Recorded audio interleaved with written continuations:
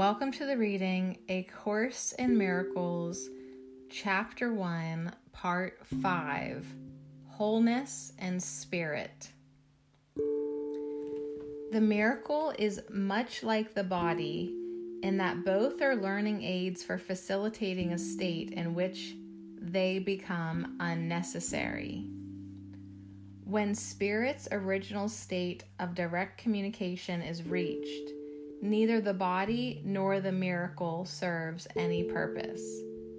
While you believe you are in a body, however, you can choose between loveless and miraculous channels of expression. You can make an empty shell, but you cannot express nothing at all. You can wait, delay, paralyze yourself, or reduce your clarity almost to nothing.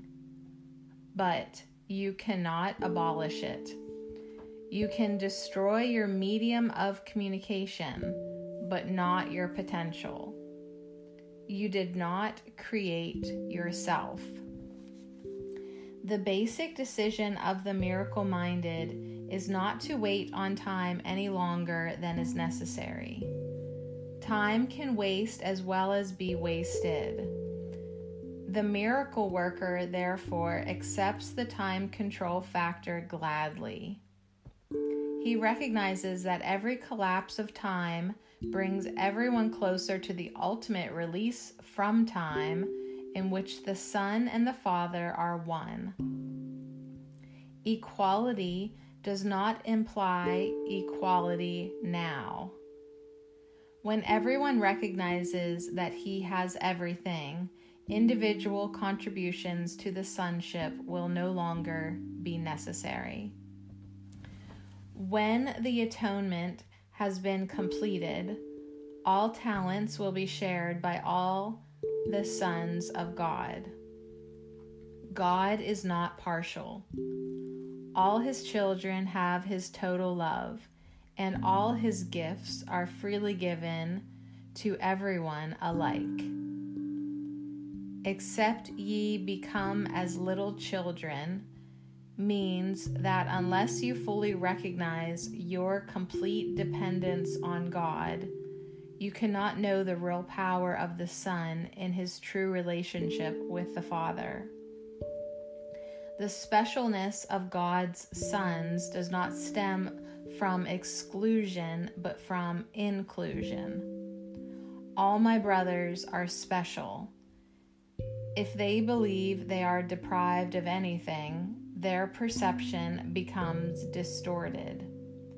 When this occurs, the whole family of God, or the sonship, is impaired in its relationships.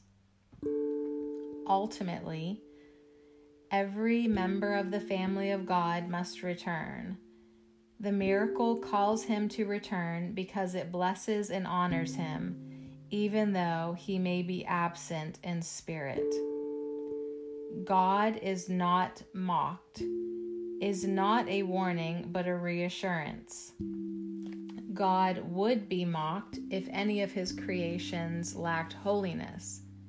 The creation is whole, and the mark of wholeness is holiness.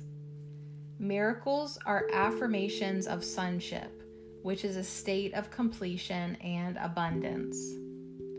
Whatever is true is eternal and cannot change or be changed. Spirit is therefore unalterable because it is already perfect, but the mind can elect what it chooses to serve. The only limit put on its choice is that it cannot serve two masters. If it elects to do so, the mind can become the medium by which spirit creates along the line of its own creation. If it does not freely elect to do so, it retains its creative potential, but places itself under tyrannous rather than authoritative control. As a result, it imprisons, because such are the dictates of tyrants. To change your mind means to place it at the disposal of true authority. The miracle is a sign that the mind has chosen to be led by me in Christ's service. The abundance of Christ is the natural result of choosing to follow him. All shallow roots must be uprooted because they are not deep enough to sustain you. The illusion that shallow roots can be deepened and thus made to hold is one of the distortions on which the reverse of the golden rule rests. As these false underpinnings are given up, the equilibrium is temporarily experienced as unstable. However, nothing is less stable than an upside-down orientation, nor can anything that holds it upside down be conducive to increased stability.